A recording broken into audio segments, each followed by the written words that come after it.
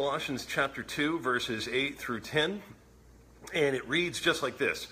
See to it that no one takes you captive by philosophy and empty deceit, according to human tradition, according to the elemental spirits of the world, and not according to Christ.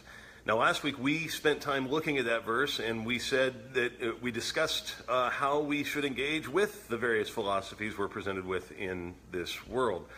But that really is connected to the rest of the passage, in which we go on to read in verse 9, for in Christ, or in him, the whole fullness of deity dwells bodily, and you have been filled in him, who is the head of all rule and authority. End of reading. It is always a puzzling thing to me when I meet someone who spends many hours of their life devotedly, sometimes every day, to reading the scriptures, who amazingly comes away believing that Jesus is not God. I've had many interactions with Jehovah's Witnesses who do not believe that Jesus is God, and other various strands of sects that will read the Bible and will come away saying Jesus is not divine. And it's always puzzling to me because there's so much scripture that says he is. John 1, of course, like basically the whole chapter, but especially John, the first verse, in the beginning was the Word, and the Word was with God, and the Word was God. Yes, I know that the Jehovah's Witnesses translation is changed, but in Greek it really does say that. But you don't just have to go to John. I mean, you can go to Paul's letters. In almost every one of them, he's got a claim to Jesus' deity. Philippians 2 says that Jesus was in the form of God. Colossians 1:15 says that he's the image of the invisible God. You have connections made between the Old Testament and the New Testament. So, for example, Isaiah 41 verse 4 is Yahweh speaking, and he says, I alone am the first and the last. But then you go to Revelation 22 verse 13, and it's Jesus speaking, and he also says that he is the first and the last. Well, there can only be one first and the last, and so clearly Jesus is making a claim to divinity. And so even if not explicitly, at least implicitly, the Bible makes many claims about his deity all throughout. So much so that even skeptical scholars of the historical Jesus will acknowledge that the earliest disciples had no doubts about Jesus' godness, about his divinity. As a matter of fact, the interesting thing is the earliest heresies about the person and work of Jesus did not try and deny his divinity, but actually his humanity. The argument basically went like this.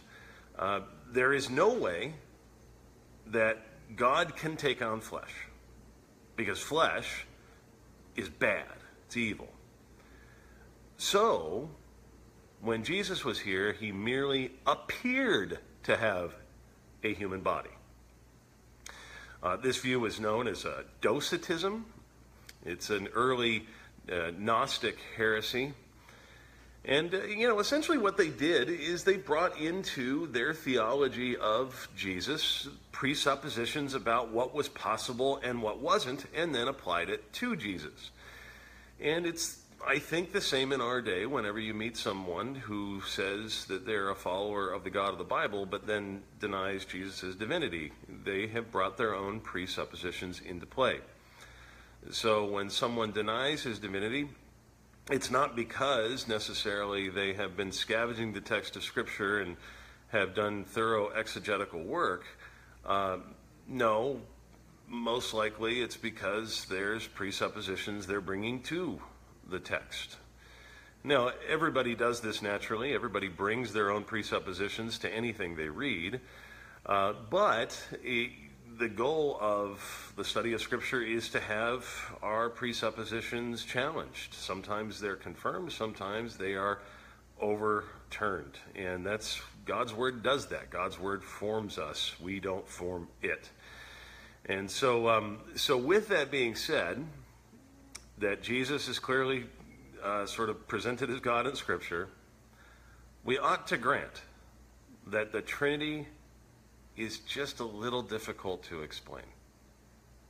That's fair enough. It is hard to explain the Trinity. As a matter of fact, the more we try to do so, the more we find ourselves getting into trouble. I can't understand in the same way how it could be that Jesus is both fully God and fully man, two natures in one person. But when we come to doctrines like this that challenge our reason, challenge our ability to figure them out, the Christian response is not to side with our reason first, with our presuppositions. It's to side with the Word of God. And so we ask first, what does the Bible actually say? And then from there, we build our doctrine. And when we do this, as challenging as it may be to us, we then do what the Reformers were begging us to do, and I would argue what the apostles were begging us to do, which is to not go beyond what is written, to stand on Scripture alone as the sole authority for faith and practice. So with all that said, we come back to Paul in Colossians 2.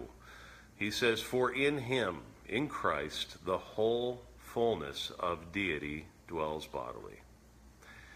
Now, when this was written, we talked about it a little bit last week, it's pretty clear that the Colossians were being taught by something similar to the Gnostic style heresy I mentioned earlier.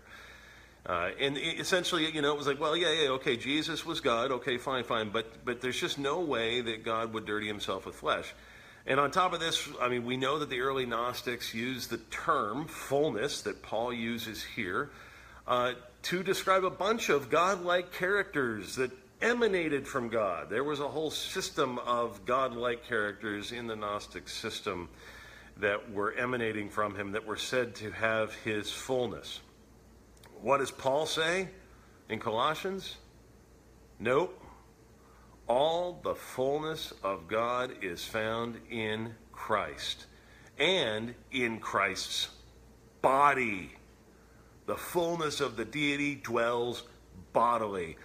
It's so hard for us to understand how philosophically scandalous this statement is at that time, but this is the scandal of the Christian church, that God takes on flesh and dwells among us.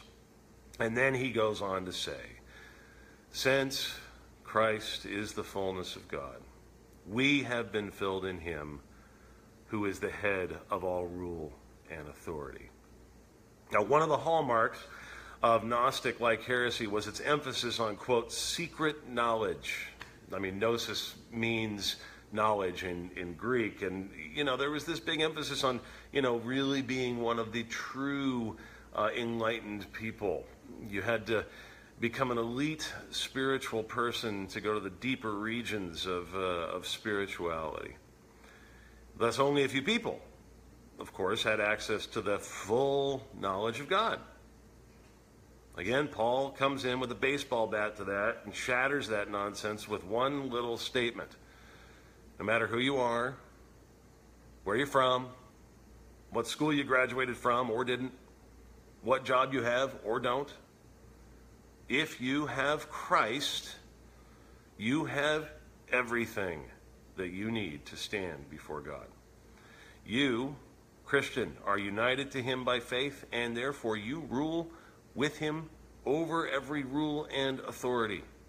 Right now, every rule and authority is a term for spiritual beings, demons, etc.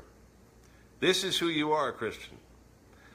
So in light of the fact that Jesus is God and you are united to him, that he calls you his bride, that he has made you his, you in turn are filled, complete, whole, confident in Jesus.